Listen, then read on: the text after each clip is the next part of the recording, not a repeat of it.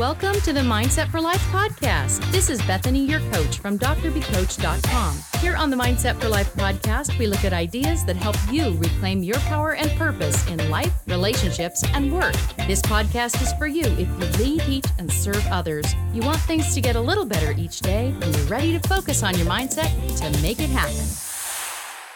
Hello there, my friend. I'm here to talk to you on episode number 163, Messengers. We're going to talk a little bit about some experiences I recently had that you might relate to. Have you ever had a thought of just feeling like you needed a push in the right direction? Maybe you wanted to start something new or do a project or take a risk or even just try a new direction in your life or your work or something like that. And you're thinking about it and you have all these ideas, but for some reason, you just aren't taking the action you want to take. Or maybe you're trying it occasionally and it's just really hard for you to be consistent. I can definitely relate to this. I think we all have these ideas and dreams of things we'd like to go out and try. I certainly have a lot of mine, especially with my coaching business. You know, I have a podcast because you're here listening to it. I also have coaching programs and one-on-one coaching that I do with people. And then I have my full-time job in the daytime that is my career position that takes the bulk of my energy, focus, and time. There are so many options in all of these areas. And just like you, I might have some idea and then I might take some action and then I might back up a little bit and then take some more action. And then maybe I'm going to go in a different direction altogether.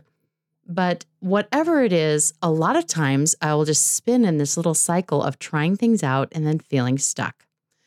Well, sometimes you may be doing the same thing. And we have these experiences where people step into our lives that maybe we know these people, maybe there's somebody we don't know, but they speak to us. And it's like there are messengers passing in and out of our lives, and they bring us some kind of message that can motivate us to just keep going a little more. It's like taking a step out of the light that you're in into a little bit of the unknown or a little bit of the darkness until you get a little bit more willing to try something. And then another messenger or message will come into your life and you'll be encouraged to take just another little step and maybe do something more. I had one of those experiences in my life recently. And there was a colleague of mine that I used to work with at the university whom I really loved. This person is brilliantly intelligent and always encouraging good ideas, good projects. This person was one of the best people to motivate me to try new research and publishing some things. And even writing the book that I wrote a few years back was motivated from the encouragement this person gave me. And then slowly over time, we spoke on the phone less and less. We got together face-to-face less and less. And at this point, it's been many, many months since I spoke with this colleague of mine.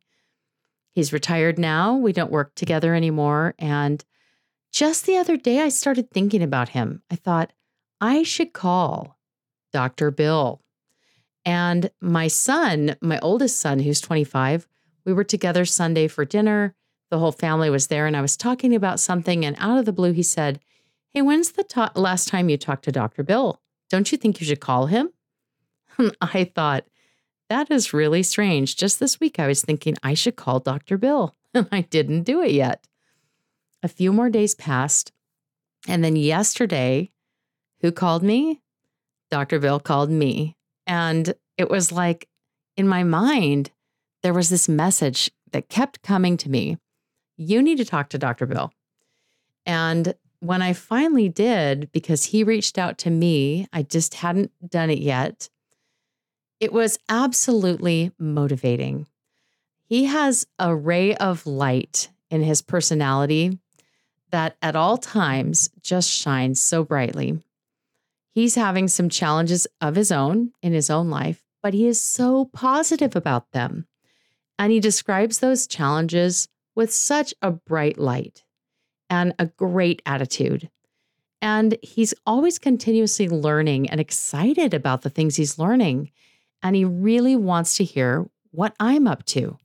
What are the things I'm doing? What is going on in my life? What's my family up to? What's happening at work? What do I care about? It is such a blessing and a gift to know someone who, no matter how far apart you may be or how long it is between conversations, they always love you. They always want to know about you, care about you, and encourage you.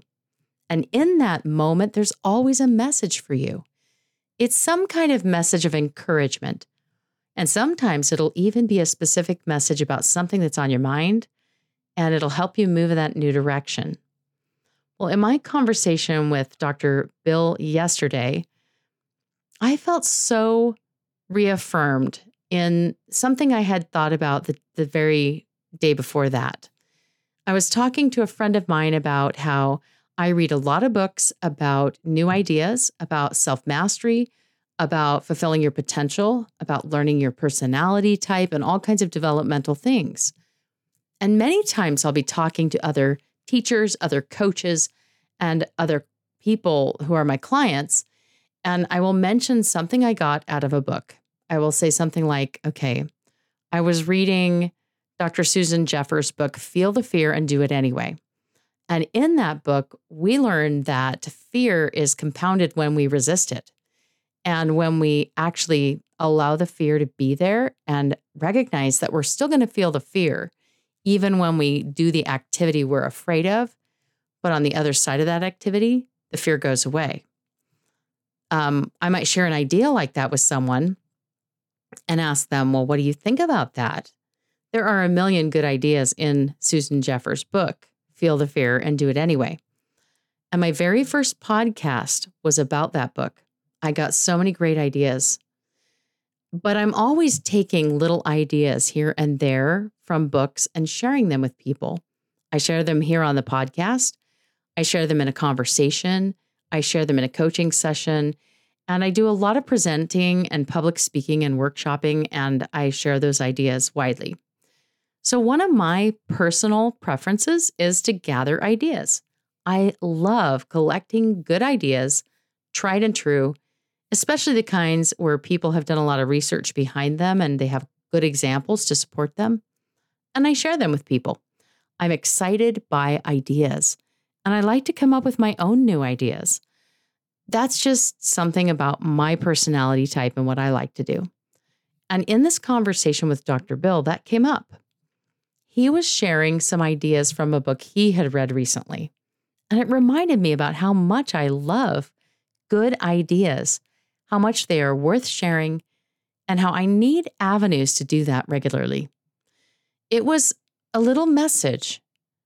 It was an encouragement piece for me, and it invited me to keep sharing the message, to keep talking to you, to keep putting this podcast out there, to give you a new idea, to help you be just a little bit further down the road you're on today, to help support you tomorrow, to help encourage you next week, and to help lift you to be all the more you, more of who you really are, more confident about who you are, more fully developed in your strengths, your gifts, your talents, your attributes, your personality, and as a result, shining a greater light to everyone around you to encourage them too.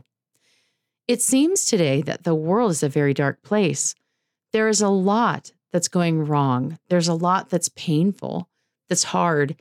And the more I connect with other people in my life that are in relationship with me, like my family members, my very close friends, my associates at church, at work, in many places, I find that so many people are suffering now much more than it seems they ever have before. Maybe we just didn't talk about it as much in the past. I don't know, but it seems there is just a lot of darkness everywhere for people, and a lot of people are struggling.